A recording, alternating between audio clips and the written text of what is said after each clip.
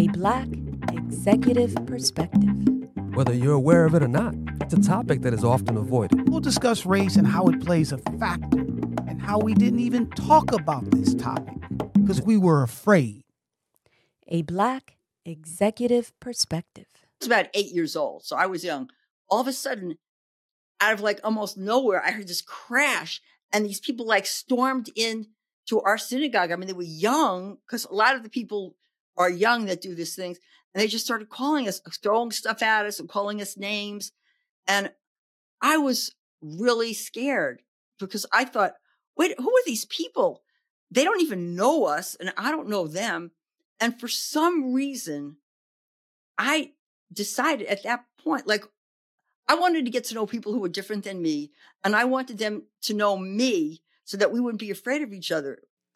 Welcome to a Black Executive Perspective podcast, a safe space where we discuss all matters related to race, especially race in corporate America. I'm your host, Tony Tidbit. Do you know what a social justice warrior is? You know, you think about it, you hear these terms, and sometimes they sound positive, but then sometimes they could be negative as well. So let me see if I can help everybody out in terms of what is a social justice warrior. It is a term that emerged on social media. It is used to describe individuals who are highly vocal and active in promoting and advocating for social justice causes. Social justice warriors often focus on issues related to equality, diversity, and various forms of discrimination. They are actively engaged in discussions, campaigns, and activism to address these concerns. However, as in everything today, it's also employed in more of a derogatory manner to criticize those seen as overly zealous or self-righteous in their pursuit of social justice goals. Today, we will discuss what does it take to be a social justice warrior with our guest, Seema Lieberman. Now, let me tell you a little bit about Seema. She's the host of a great podcast called Everyday Conversations on Race for Everyday People. And she's also globally acknowledged as the inclusionist. She excels in developing inclusive workplaces that empower employees to excel in their roles, creating environments that leave a positive impact on pretty much everyone she kind of touches, which is awesome. Seema has also been honored as a recipient of the Global Diversity Leadership Award. Seema, welcome to a Black Executive Perspective podcast. Hi, I'm so glad to be here. I'm glad you're here too. I mean, look, you and I met. You've been nothing but a energetic individual that I love to be around. I was so excited that you accepted our invitation to come on to our podcast. You and I and our teams are doing similar things with your podcast. So we're going to dive into all that in your background. And then we're going to talk about this social justice warrior, right? And the good and the bad. So appreciate you coming on. So to get started a little bit, why don't you give us a little bit on your background, where you're from, family background, a little warm up before we get into the heavy stuff. Well, I live in Berkeley, California right now. And I grew up in the Bronx in New York. And that's where I got involved in social justice growing up in New York. I mean, should I tell you how it started? Yeah, you can tell. Give us a little high level, and then we'll dive deeper. Okay. Hey, the way this started was, I'm Jewish. I grew up in New York. It was shortly after the Holocaust. I heard all these stories about the Holocaust. We were all pretty traumatized. And one day I was in synagogue with my father. It was the holiest day of the year in the Jewish calendar. And we were praying and fasting and being quiet. And then all of a sudden, I was about 8 years old, so I was young.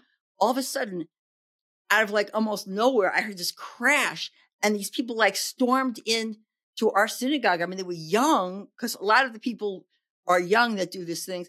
And they just started calling us, throwing stuff at us and calling us names. And I was really scared because I thought, wait, who are these people? They don't even know us and I don't know them. And for some reason, I decided at that point, like, I wanted to get to know people who were different than me. And I wanted them to know me so that we wouldn't be afraid of each other. But I also thought that for some reason, I said the only way to be safe is to be with other people who have experienced something like this.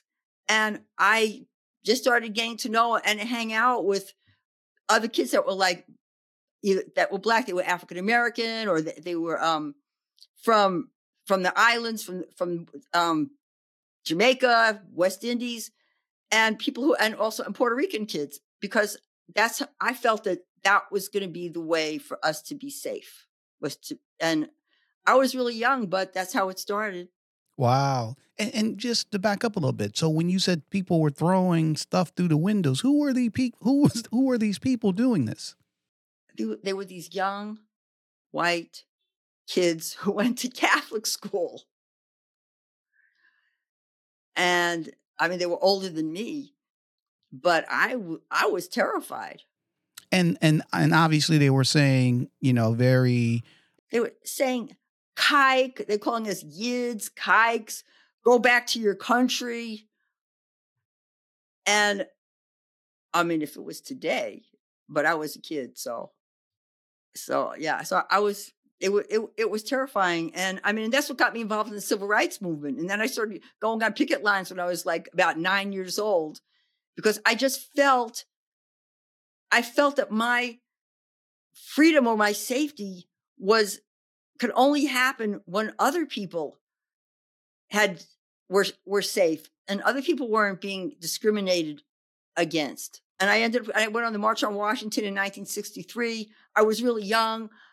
That impacted my life. I don't even, I could tell you, yes, I did hear I Have a Dream. I was there for that speech, but I was probably too busy looking around, being obsessed with myself or other people.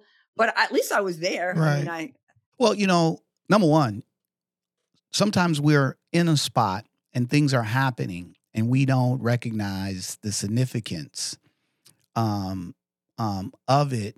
And I think most people don't until years later, and history tells us that was a great time and that now it's reveled and it's on everything. And Martin Luther King's Jr.'s birthday was just last week. So again, you were there, which was awesome. And one of the things in our first episode here, and obviously why, I started this podcast was because of my own turning points when it came to race. So I really appreciate you sharing that. And then, but I just want to dive in deeper because I said a little bit, you're known globally as the inclusionist. So can you tell us a little bit why? Well, inclusion has always been really my whole life, because I knew what it was like in different situations to not feel included for various reasons. My parents didn't have a lot of money, and sometimes I'd be around kids who had more money. I mean, but we thought people who lived in buildings with elevators were rich. So what did we know? But I just knew what it was like. I always had that feeling of not being included.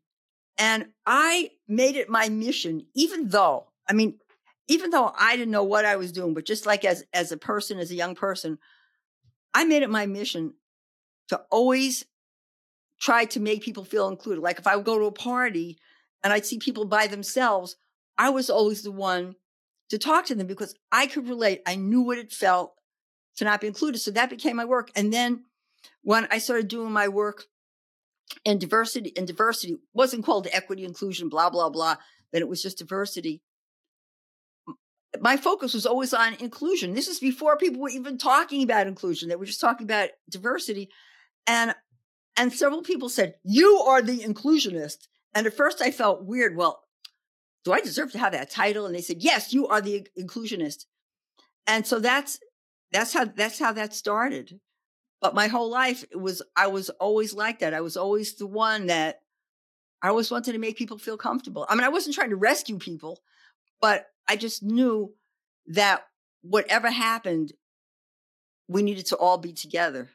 And that's why, like when I was young, also I started working. I got involved with this white group. It was a white working class group called the Young Patriots, and we worked with the Black Panther Party. They worked in the Black community. It was the Young Lords. They worked in the Puerto Rican community, and we worked in the white community. And we would bring people together, which showed me that it can be done. And we would all get together, and we would have open conversations, and we would have dialogues, and we would get to know each other. So I knew that was possible. I knew that you could create communities where people were included, and I knew that people could come, that you could bring people together. And as the inclusionist, I did that. I do that in businesses and organizations. I mean, I'm not like out on the street, but I know that in organizations, it's really important. I mean, because when you think about it, people saying, oh, let's get rid of inclusion and diversity, blah, blah, blah. But I want to know, on what planet would somebody have a business and not want everybody to feel included? Because when people feel included, they're going to do their best work. So maybe some people are reacting to diversity, inclusion. I don't know what they're thinking, but I just want to ask them. So if people feel included, you're going to have profit. But if they don't feel included, they're not going to do their best work. So you're going to go bankrupt. So I don't get it. I mean, it's so obvious to me. Well, listen, your energy and passion is so infectious, and I can definitely see why they call you an inclusionist. I also definitely agree with you. You know, some people have that, talent, that empathy, I should say, more empathetic in terms of seeing certain situations and, putting themselves in that position and then reaching out to make people feel welcome. And you're 100% right. Who, from a business standpoint or in any endeavor, who wouldn't want somebody to feel welcome? So I'm so excited that you're on here. And so let me ask you this, because you've accomplished a lot. You just got finished just in the first 5 minutes from, the Holocaust to Martin Luther King to the Black Panthers to the Young Patriots and we just getting started. All right, which is great. Okay. But you have a great podcast, Everyday Conversations on Race for Everyday People. I've listened to it. We're going to talk about a couple of the episodes today. You've invited me on as a guest, which I really, really appreciate. And more importantly, it shows a type of love and back to your moniker in terms of being the inclusionist. But the question I have is, why did you want to come on a Black Executive Perspective podcast today? Well, several reasons. One, I met you and I said, okay, well, he's got to be on my show. And because you talk about all issues around race.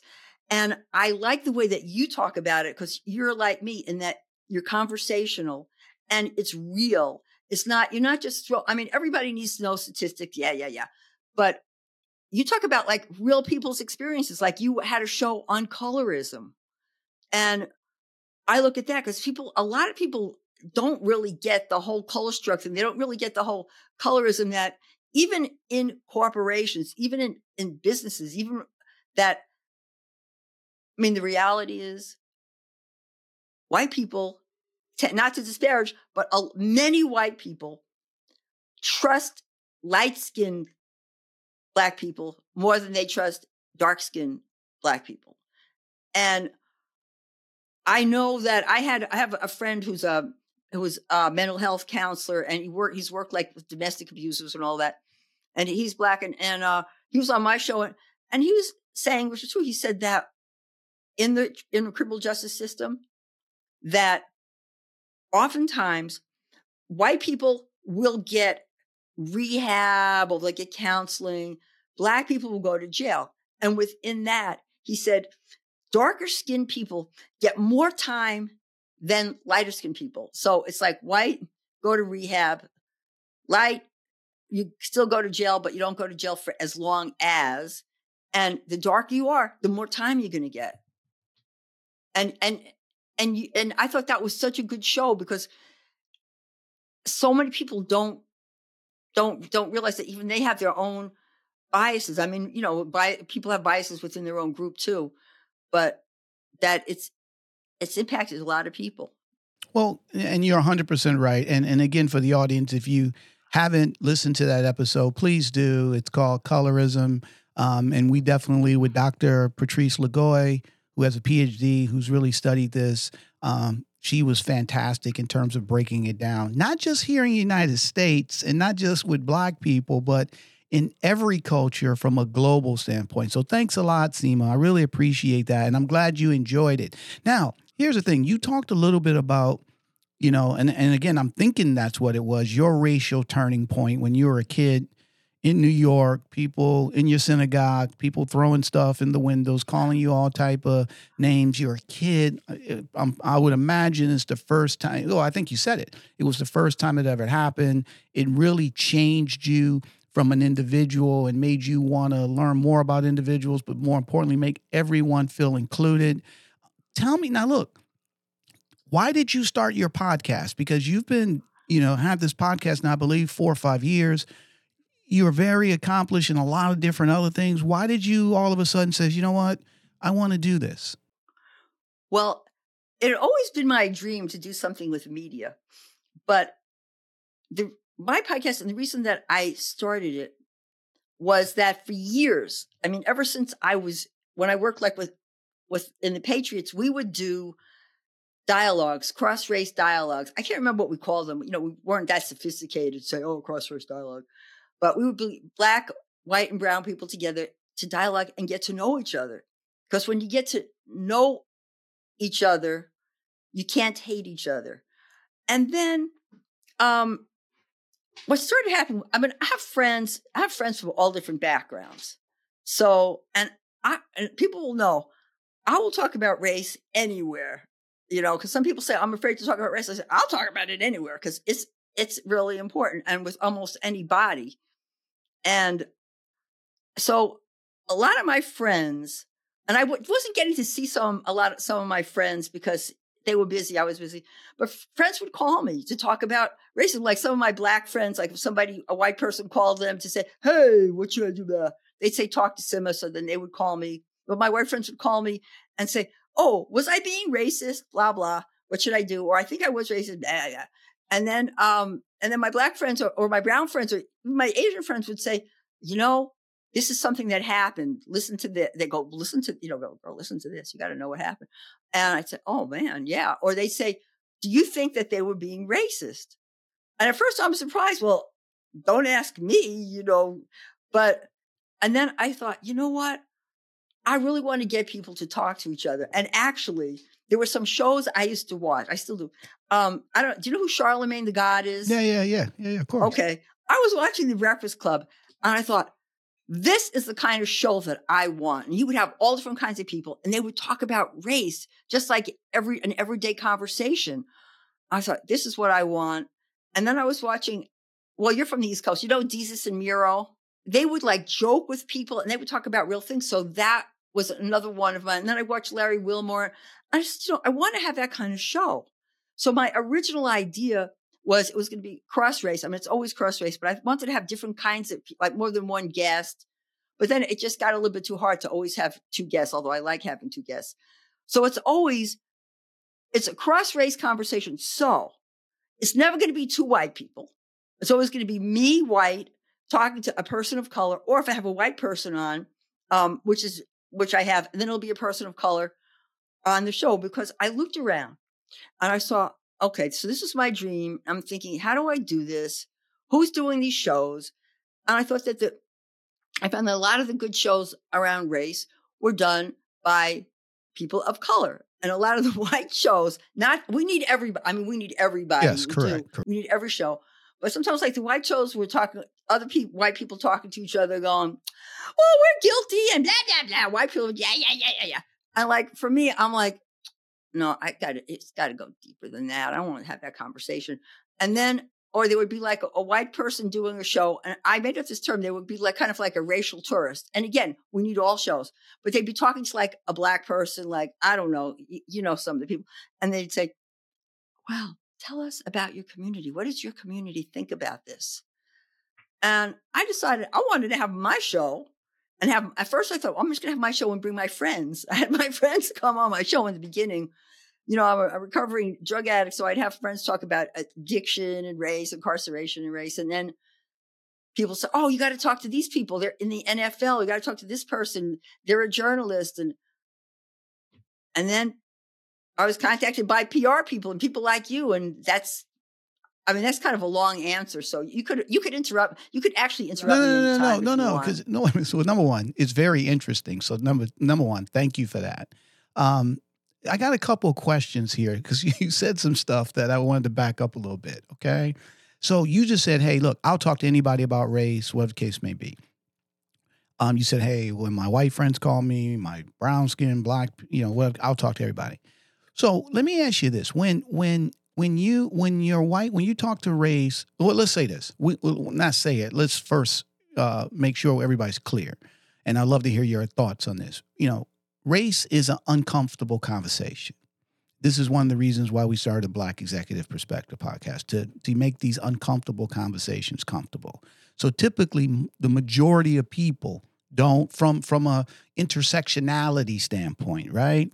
Yeah, we'll talk about race with our family. We'll talk with somebody we're really close about, but we won't have that conversation with somebody that's a different race of ours. Even if we don't know them, but more importantly, even if stuff comes up, we could both be watching the new. We could be in a lobby or a store or something, and the TV is on, and we see the George Floyd thing, or we see what's going on in Israel. We see these things, and people are scared to say what their thoughts are, positive or negatively, right? We just kind of keep it to ourselves because the fear of what can happen if we speak out, right? So when you were, you're willing to talk to anybody. When your white friends talk to you about race, was it more about, did I say this wrong? Was it more about I want to learn more? Give us a little background on that, and then give me the opposite of when your friends of color spoke about race to you. Let me think for a second. Okay, well, like a lot of times when white people would talk to me, and there's different white people. I mean, what I mean is different white people. For instance, like I hope when I'm in, I do a lot of facilitation in corporations and in organizations. So white people in those really like to talk to me because I don't yell at them. I don't put them down. Right. And I try to make people comfortable and saying that, like, it's okay to be uncomfortable. Right. If you've never talked to anybody who's different, all you have is your biases and you want to know. So there's ways of asking people questions. And so I help them with that. And like when other people that I know, some of them would talk to me. Okay, so here's some of the questions. You can go ahead and say it's all good. Okay. Somebody said to me, how do you meet black people? And I said, I don't know. I said, well, it depends on what you're interested in. It depends on what you're interested in. Because for me, it was just like, I'm interested, my friends are interested in what I'm interested in, or I'm interested in what they're interested in. But I think that if you want to, then I said to myself, no, that doesn't make any sense because a lot of people, that's just not how they roll, so to speak. So I said, okay, first start reading history. Read history so you know what the history is, and then go places where there are like events like Juneteenth, or I said, and don't go, and if you feel uncomfortable, don't go alone. Go with somebody else. Just you don't have to don't go by yourself. Go with somebody else, and try to talk to just one person, and find something that you have in common with. Like, oh man, this is a lot of people. Oh, I really like this music, because you got to start out with something slow, and then other people. And then I have other white friends who will ask me, is this racist? Did what I say was racist? And I know how to talk to people. And when I was young, I was a yeller. When I was young, I was one of those cancelers, cancel that, blah, blah, blah, because I thought I knew it all, but obviously I didn't. And I just tell people, well, here's how you ask a question. And I said, you could always ask me. I'll answer to the best of my ability. And I ask people, like, what's the concern? What are they afraid of? How could I help them? Because I think that a lot of people who think that they talk about race, but too, a lot of other white people, they want to be like the good white person, so they want to put down other white people. And I say to them, well, you might be perfect now, but you weren't born perfect. At some point, somebody sat down and talked to you. I mean, at some point, you know, like I grew up with a lot of Black friends, but that didn't mean that I really understood what they were going through. It doesn't mean that I really understood. I mean, I understood like prejudice is bad, discrimination is bad, but it wasn't until we started having like those really deep conversations that I started to understand. I mean, obviously I'm never going to understand 100%, but that I started understanding more. And people just don't know on their own. You know, you just don't, despite what some people think, you know, people have written books, despite what some people think, you don't just say, oh, I'm a white person. Okay, I'm going to like, through osmosis, I'm not going to be racist. But at the same time, if you have a willingness to learn, then you could learn. And I feel it's my responsibility as a white person to talk to other white people, but to talk to people in a way that's not yelling at them. I mean, actually, like some of the people I have the easiest time talking to, like during the last election, somebody said to me, well, I don't talk to people in the flyover states. This is another white person. I'm like, what's a flyover state? Well, you know, those states where people fly over because they're racist. I said, first of all, there's no such thing as a racist state. You know, there's no such thing as a racist city. There may be norms that are like that, but everybody's not like that. Right. I said, and you start out by finding something that you have in common with them. You know, I lived in Oregon for a while, and I'll tell you, you know, this might put me on people's like negative list, but we went hunting. Now, I was from the Bronx. I mean, I saw guns, but they were aimed at people, not at animals. But I mean, I don't hunt now. I don't kill Bambi, just so you know. But I was comfortable around guns. I didn't have that freak out. So one time I was doing a workshop, and I had these guys in my workshop. It was law enforcement, actually. And they knew I was from Berkeley, and I'm doing diversity training. And they're thinking, oh, yeah, we're going to show this liberal woman from, it was all men, by the way, too. And somebody said something about hunting. And I said, oh, a lot of people won't get this. I said, oh, did you have a spotlight? Did you use a 30-06? And they all looked at me like, what? She knows something, huh? Yeah. So then they loved me, and I was able to find something to talk to them about. And I think that that's what's important. You got to start out with what you have in common. So I have an easier time talking to white people that are, well, I grew up working class, but also talking to white people from the so-called flyover states. That they're the people that don't think that they know everything. Right. And they're the people that don't know. And they'll say, well, I was somewhere. And somebody said, well, I never talked to a Black person before. I've learned so much. And I said, well, maybe they never talked to a white person like you before, and they've learned so much. Right. I mean, that anyway. So that's not to go on and on. No. So it's all good. I don't want to take over your show. No. It's fine. Look, it's a rent to own. Okay, so we're good. We're good. I put it on Verbo. Okay, I put it on Verbo. You know, it's all good.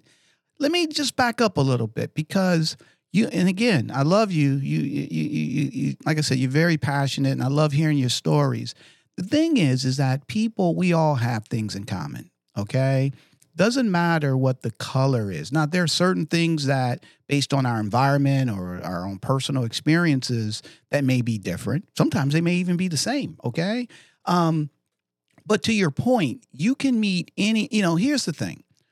People of color have had no problem assimilating or meeting white people, working with them, hanging out with them, and 9 times out of 10, for the most part, we're the minority of the situation, right? I've been in places where, I've been the only Black person at a company or in my division or maybe one of 2 of 300 individuals, okay? And, I had to learn how to chat with everybody, okay? And, one of the things I learned a long time ago, a good friend of mine taught me this. He taught me this thing called form. And he was like, look, and this is for anybody, this doesn't even have anything to do with race. He was just like, look, if you're a shy individual, and you're just afraid to network and you don't know what to talk about, here is a acronym that you can use that you can talk to anybody because it relates to everyone. And it's called FORM, FORM. And what it stands for, family. So tell me a little bit about your family. All right. O is occupation. Where you work at? For real, right? R is recreation. What are you doing for vacation? Oh, you play sports, right? And then M is whatever message that you, based on those other things that you want to share with the individual. So it doesn't matter. We can meet anybody and open up any conversation by using FORM, FORM, family, occupation, recreation, and message, right? However, all that being said, the stuff that you were talking about in terms of, your friends, your white friends reaching out and asking you, and that's a good thing, right? People are trying to learn. And Yeah. some people live in areas there's no diversity. All right. I'd rather somebody, and let me ask you this, would you rather somebody come up and say, and we laugh and say, oh, that's funny, how do you meet black people? But at least they want to. All right. It may sound silly. It may sound because they're like, why can't you? But at the end of the day, that shows some type of action that, hey, you know what? I want to start, expanding my group of friends and start reaching out and meeting other people of color and stuff like that. So I don't see that being a negative. But let me ask you this though, obviously we're, when people of color feel comfortable, no matter what the racial background of that individual, white, Hispanic, Asian, we'll open up and share and we'll go deeper than, the norm, right? Because we feel like, hey, this person at least understands it. And it doesn't mean that the person is Angela Davis or Malcolm X, and they don't have to know everything. Okay, they just got to be open to listening and then providing some feedback. Okay, so we're typically open to chatting with people that at least understand the issues. They may not agree with everything. That's not the point. All right, because we can still be trying to be social justice warriors and still disagree about issues. And we're going to get into that, right? So the question I have for you, and I was checking out your podcast, and it was, and look, you when you just got finished saying earlier, you talk about everything. I'm just telling the audience, definitely go and check out her podcast, because there is not a topic that she shies away from, to be honest. And I'm going to give you a couple examples, right?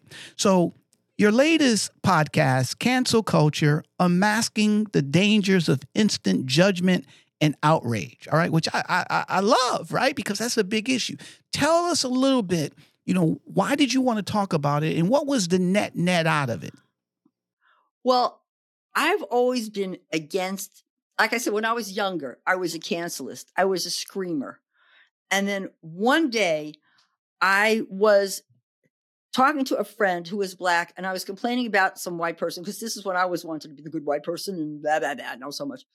So I said something about some woman, and he said, you got to stop that. I said, what do you mean? He said, you have to see this. And he was talking about social justice. He said, like it's a war. Now, anybody who, I know some people are like very pacifist, don't use the word war, but he said it's like a war. And he said, you have to see yourself as either a Black person running away from a plantation during slavery or a Jewish person running away from a concentration camp. He said, so what are you going to do? He said, if you run into people from the community or the town, do you want to say something to them so that they'll turn you in, that they'll turn against you and turn you in? Or do you want to at least neutralize them so they won't turn you in? Or do you want to get them on your side so they'll hide you out? And I thought about that for years, and I still think about that. So that's always been on my mind. So when people started doing cancel culture, it really annoyed me. I mean, it really irritated me, because when you cancel people, you're saying people can't change. And I believe that we all can change, because a lot of stuff I didn't know about. I mean, there's a lot of stuff I don't know about, and I have to learn. And I'm sure I've said some stuff I know I've said some things that I that were kind of off the wall, and somebody said something to me. So I'm seeing more and more cancel culture. And I have been talking, my friend Joel, the African-American man, we've been friends for a long time. And we've been talking about cancel culture, how much we could stand. I said, yeah, we should do a show. And then my friend Musham, who's Japanese-American, she called me, she said, we got to do a show on cancel culture. I said, okay, come on. Because if we really believe in bringing people together, which I do, and I think it's about empathy. And I think that people who are like the cancel culture warriors, cancel, they don't have empathy at all. And it's a privilege. I mean, it's a privilege to be able to cancel people because you're saying we don't need people to get things done. I mean, if you look at change has happened because everybody got involved. Like even in the civil rights movement, I mean, you had to have white people get involved because white people listened to white people and they were closer to the power. Gay marriage, straight people listen to straight people. And we need everybody. And this canceling is just saying, you're no good. Look what you did 20 years ago. They don't ask, what's happened in the last 20 years? How did you change? Who are you now? I mean, no, listen. I can tell you some stories. So I thought it was really important because I really wanted to speak up and share empathy with people that you could talk. Anybody could come anybody could come and talk to us about anything, right? And we'll listen, and if we need to like say, okay, think about it this way, we will. But I don't want people to be afraid. I used to laugh when people say, "No, people are just afraid to say anything." I said, "Oh, come on, it's not true."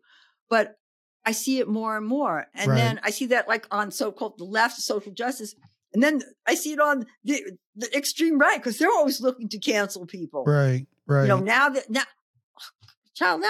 they want to do is they want to make it illegal that if you accuse somebody of racism, you could be sued. Like, yeah. Well, the thing is this, and number one, I love that episode, and and look, and you're being honest yourself, saying, look, I used to be this type of person, okay, years ago, and one of the things we all have to recognize is that there are no perfect individuals in the world. We all fall short in everything.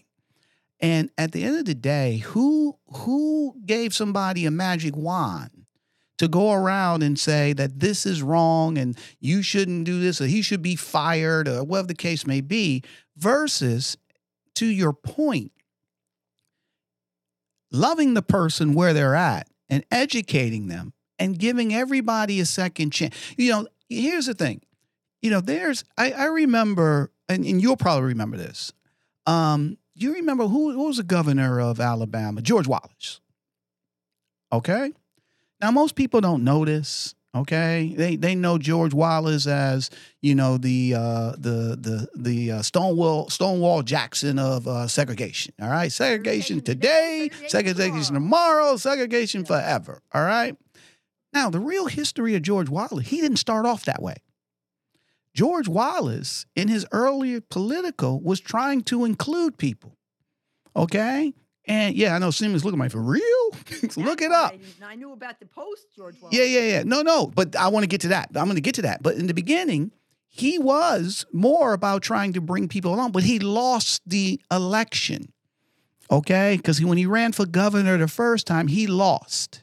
And his advisors told him the reason he lost is because he didn't take a stand against against civil rights. And then he changed. And then he became the definition of segregation. Okay?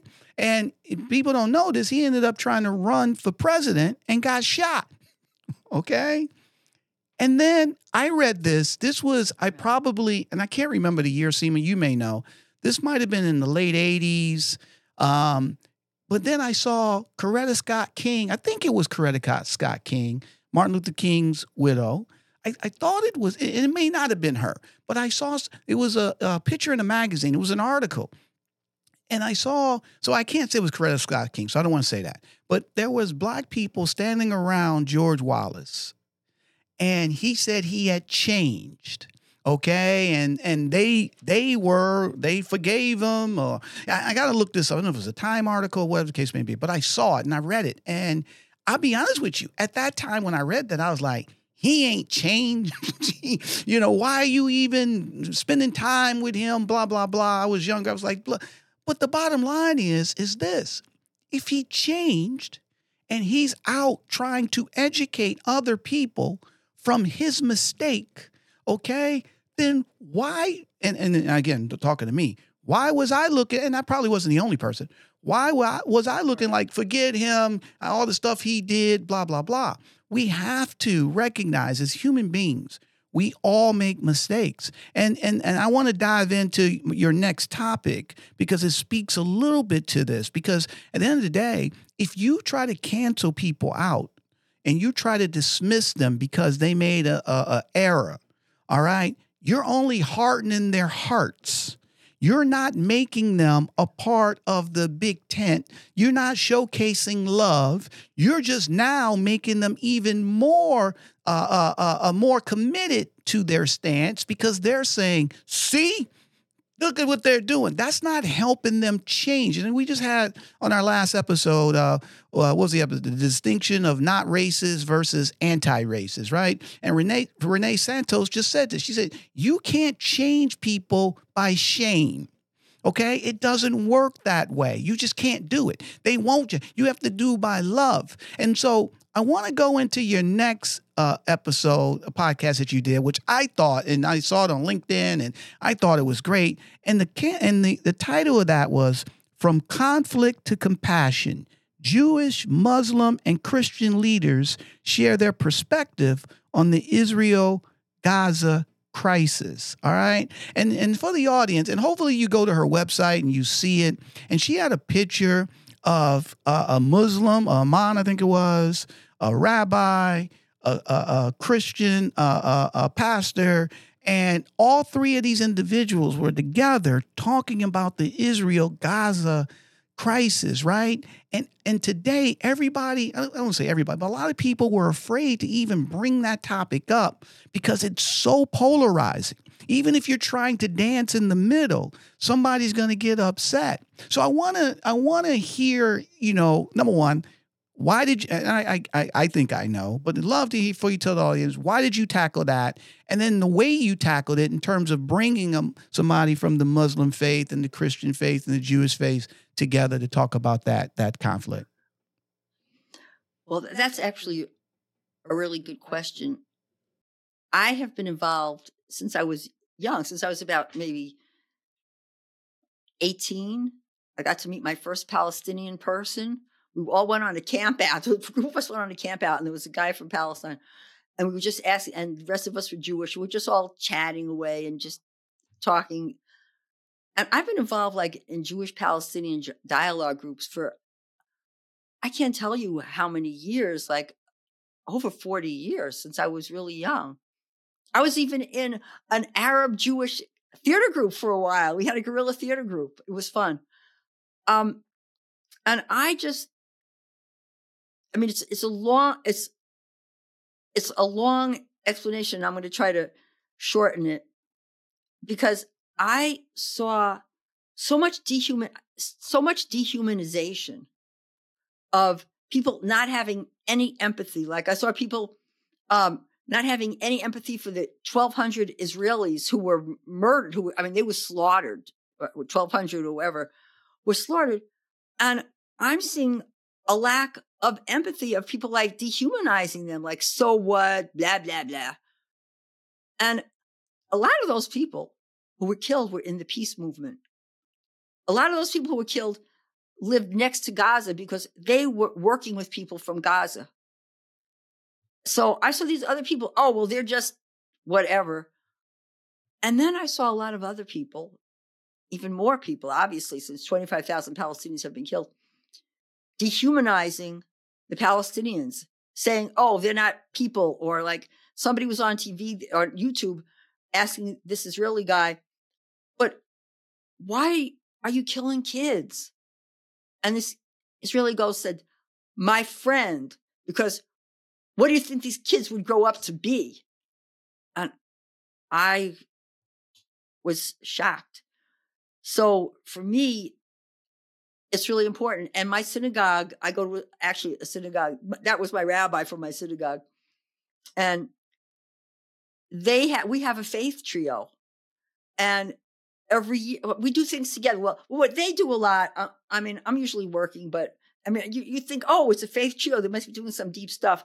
Together, they get together every month and they go feed the homeless and they work at the food bank because it's like something people could do. It has nothing to do with Muslim, Christian, Jewish, but they get to know each other. And then we have dinners.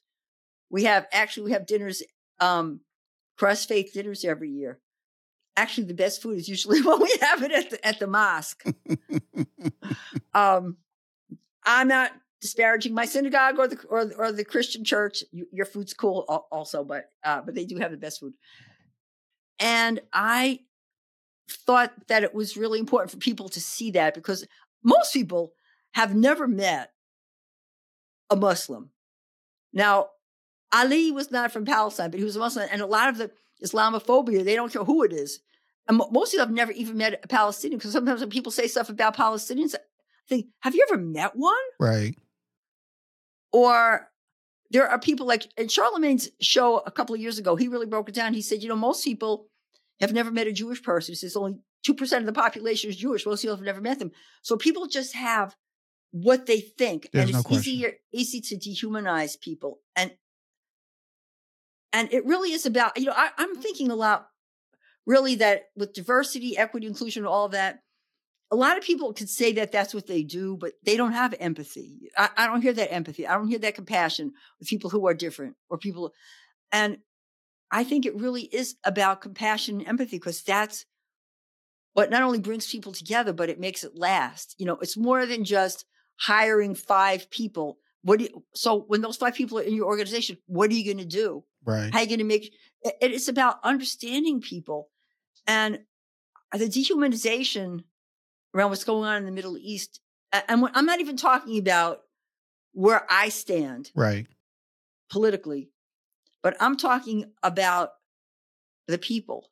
Like, who are the people? I read this book called The Sympathizer by a Vietnamese guy. And in the book, it's a made up story of him playing a communist sympathizer from the North Vietnam, and he's infiltrating South Vietnam. And it messes with his head because he gets to know some of the people in South Vietnam who were the enemy, and they establish real relationships. And then he also has a relationship with the people from North Vietnam. And it's the same thing that in our Palestinian Jewish dialogue group that I used to belong to, people had never met a Palestinian or an Israeli even. And then they found out that they had things in common. Like you were talking about form. And what I do, like in all my programs, what are the keystones of my programs is we talk about finding commonalities in our multiple identities, and that we have people talk about what's important to you. We have people talk about their family, about what their values, what they like to do, recreation. Because I tell people, like, you could have a whole room of people, all different cultures, all different colors, but somebody, I always say, how many of you are gardeners? There's always like a black person, a white person. Who's going to say they're a gardener? I say to people, okay, look at these people. They're gardeners. Now, if they have a conversation about gardening and the type of soil, we are not going to understand it. But they have their own culture, and it's around being a gardener. So people are more than just one thing. So anyway, Right. It's a long story. No, I love it, my girl. I love it. About that show. And I just thought it's important because I know too many people. Well, I don't know that many people, but I mean, I know of people, and I've talked to people who are like pro-Israeli, and they don't care how many Palestinians are killed. And then I've talked to people who are Palestinian. No, I mean, they're not Palestinian. No, most Palestinians, most Palestinians tend to be very empathetic, but people who say they support Palestine, yeah. and they think all Jewish people are like horrible, are monsters. Right. But when you look at demonstrations like for Palestine, there's always like a huge contingent of Jewish people. Right. And that's why when you go on when you go online, and you always have Palestinian people, oh, I'm so glad to see my Jewish brothers and sisters, blah, blah, so it's more than just that. And you can't dehumanize people. I mean, you could if you want to. I appreciate you. So, and Double A, I don't know if he feels the same. He can chime in. But just hearing what you stated, I've learned so much just in this last 5 minutes. And even your last statement in terms of, hey, when you go to these Palestinian protests, or, pro-Palestinian protests, there's a lot of Jewish people there, right? And you don't hear about that, okay? And you don't hear about, I love that. If you can repeat that book, because I think that's a book about the North Vietnamese person, infiltrating South. And then, that's really what it's all about. It's really about connecting with individuals. But when you do that, then you can empathize with them. And I think, this is what I've learned, Seema. And then I want to ask you this question about what does it take to be a social warrior justice. But what I learned is that the first thing that we have to lower, which is tough because we've spent our whole lives building it up, is our defenses. We don't listen to understand. We listen to defend. Okay? And that's an issue.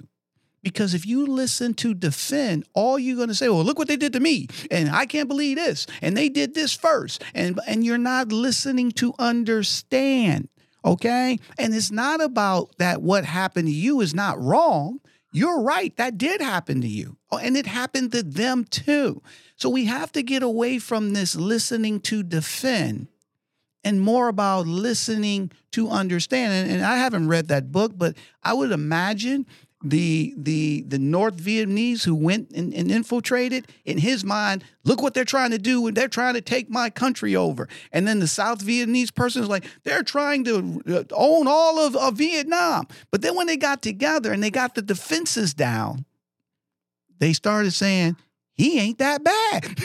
All right? Well, he said that, yeah. He ain't that bad, right? And that's where we have to go, because these are uncomfortable conversations. But if we're willing to do that, and you being the inclusionist, look,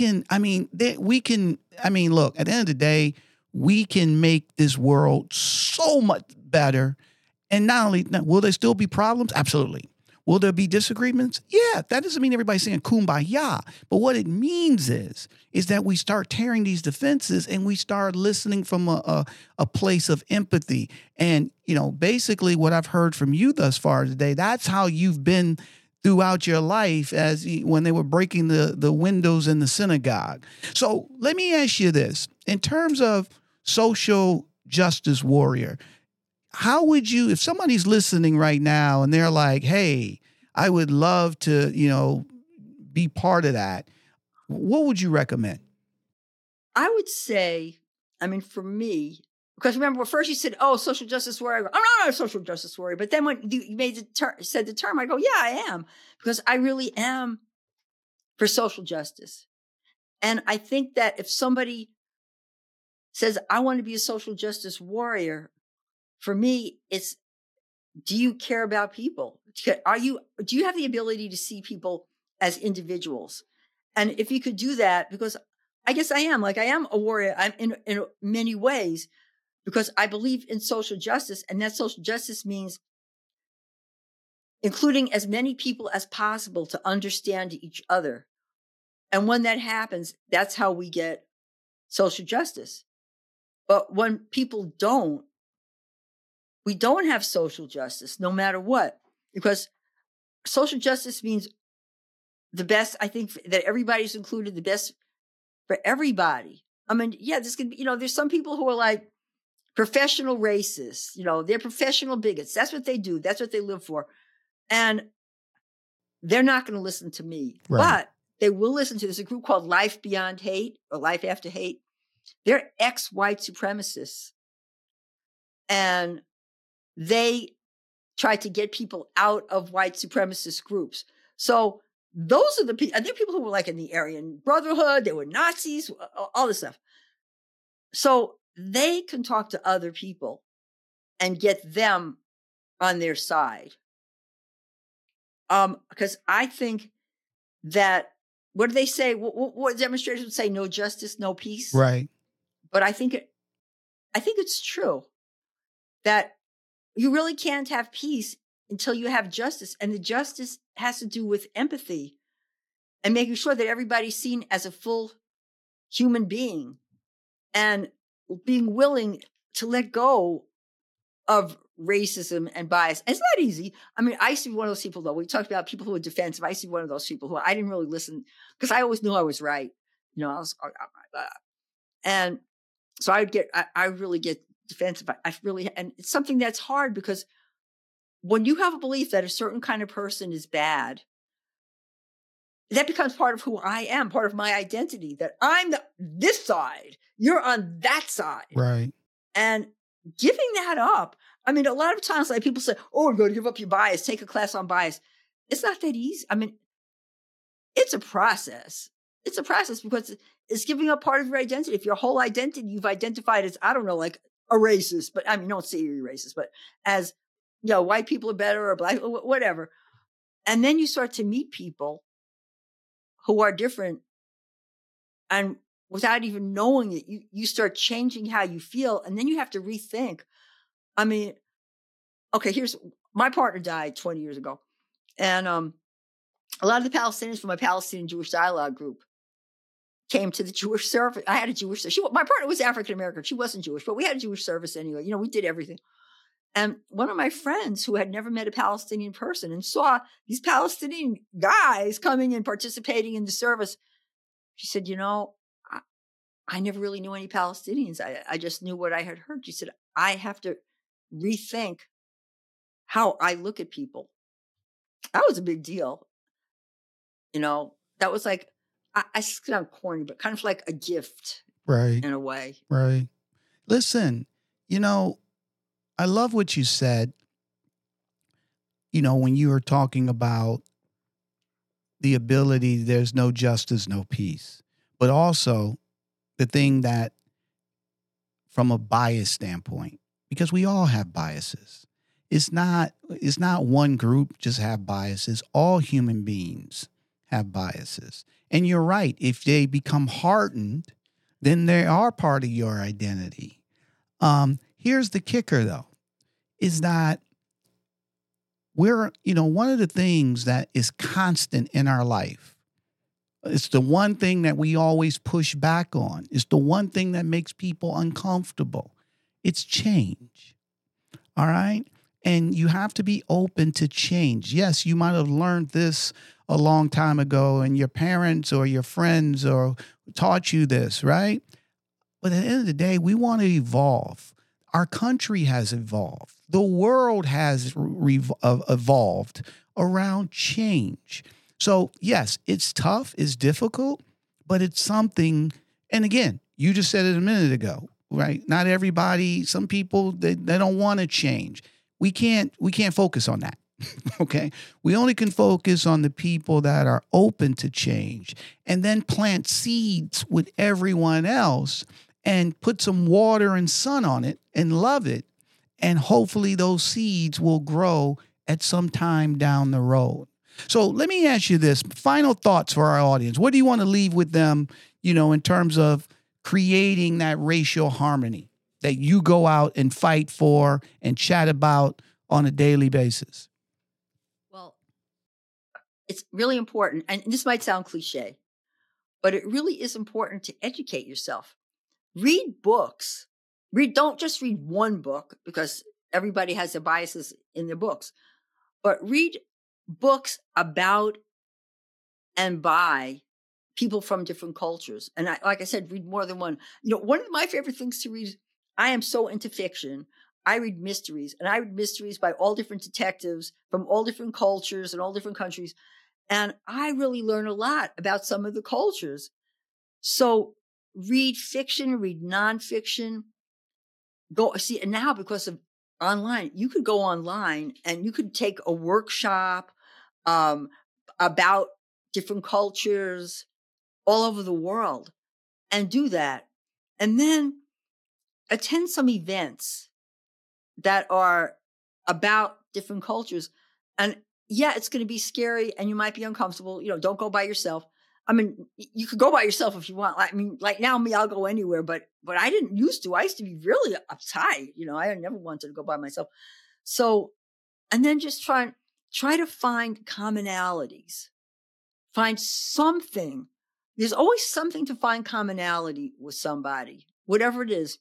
And then once you find the commonalities, then you can talk about differences, and then it gets really interesting. So that's what I would say. And when people say be open, like, what does that mean? I've had people say, oh, I'm really open, but they're not open at all. They're only open to themselves or somebody who's like their best friend. So you have to be conscious of it. I mean, there are times when I know I might make a judgment about something, about maybe what a culture eats or whatever. And then I have to catch myself. And see, for me, when I catch myself, it's good because I do workshops and programs. So I always have a good story. Well, I used to think this. But catch yourself and think about it. And it's so amazing what you'll learn. Your life is going to be so much more interesting, and you'll eat a lot better too, especially when you start eating from different cultures. I mean, you'll expand your appetite. Like, check out desserts from different cultures. I mean, that's something that's really interesting. I mean, if you eat sugar, just check out desserts or how different cultures make rice, or how different cultures make beans. Right. Right. All of that. So, so that's what I would say. And take little baby steps. Little baby steps. That's all that matters, right? You don't have to try to do everything. Just do a little bit at a time. Start making it become comfortable, and then you'll like what you're doing. So I totally agree. How can a Black executive perspective help you, Seema? Well, many ways.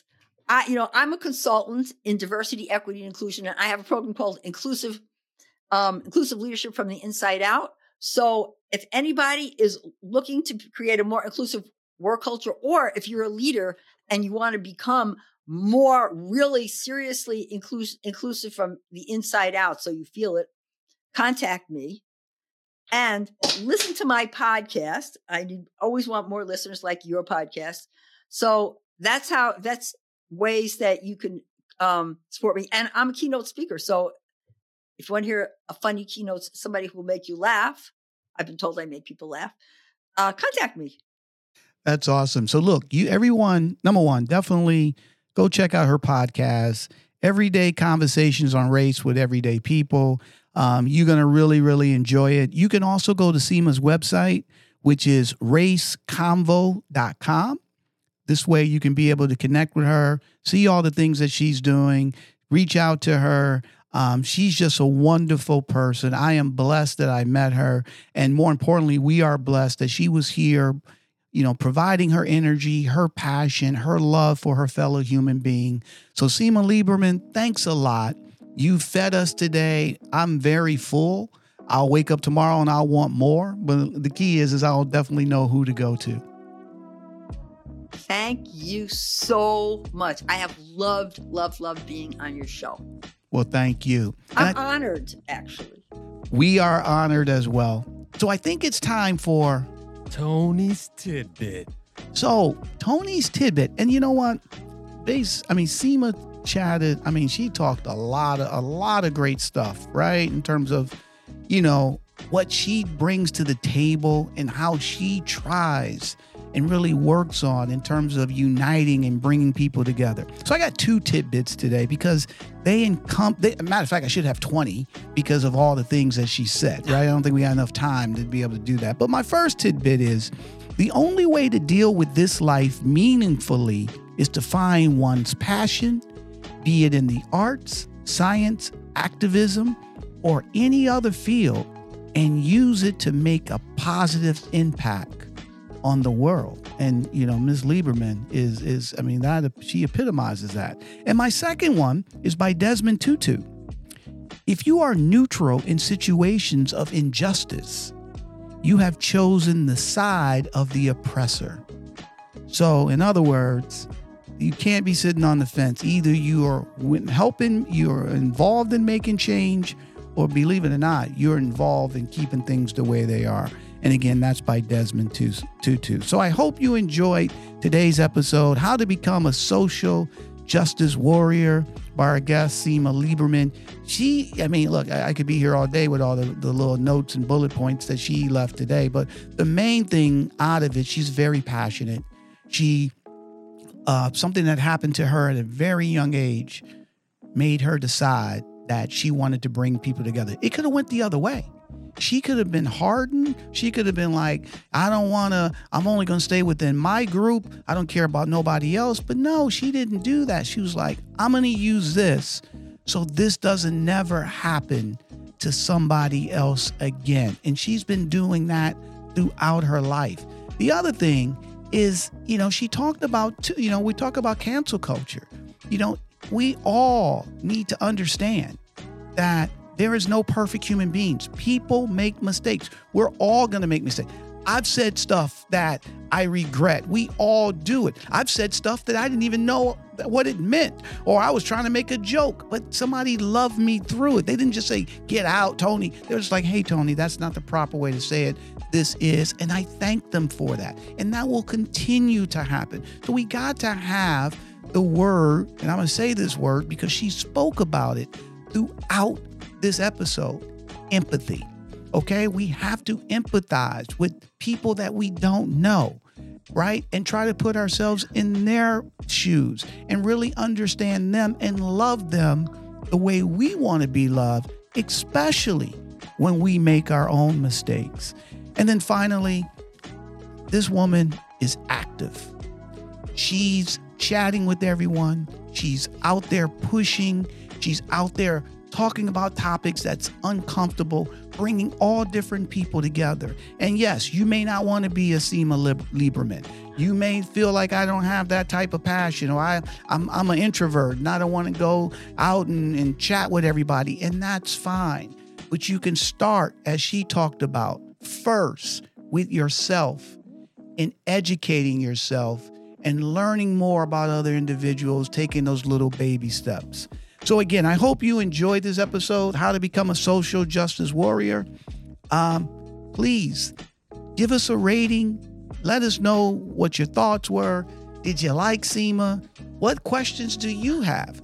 You can follow a Black Executive Perspective podcast wherever you get your podcasts, as well as on our social platforms of X, YouTube, Instagram, Facebook, and LinkedIn at Tony Tidbit, BEP.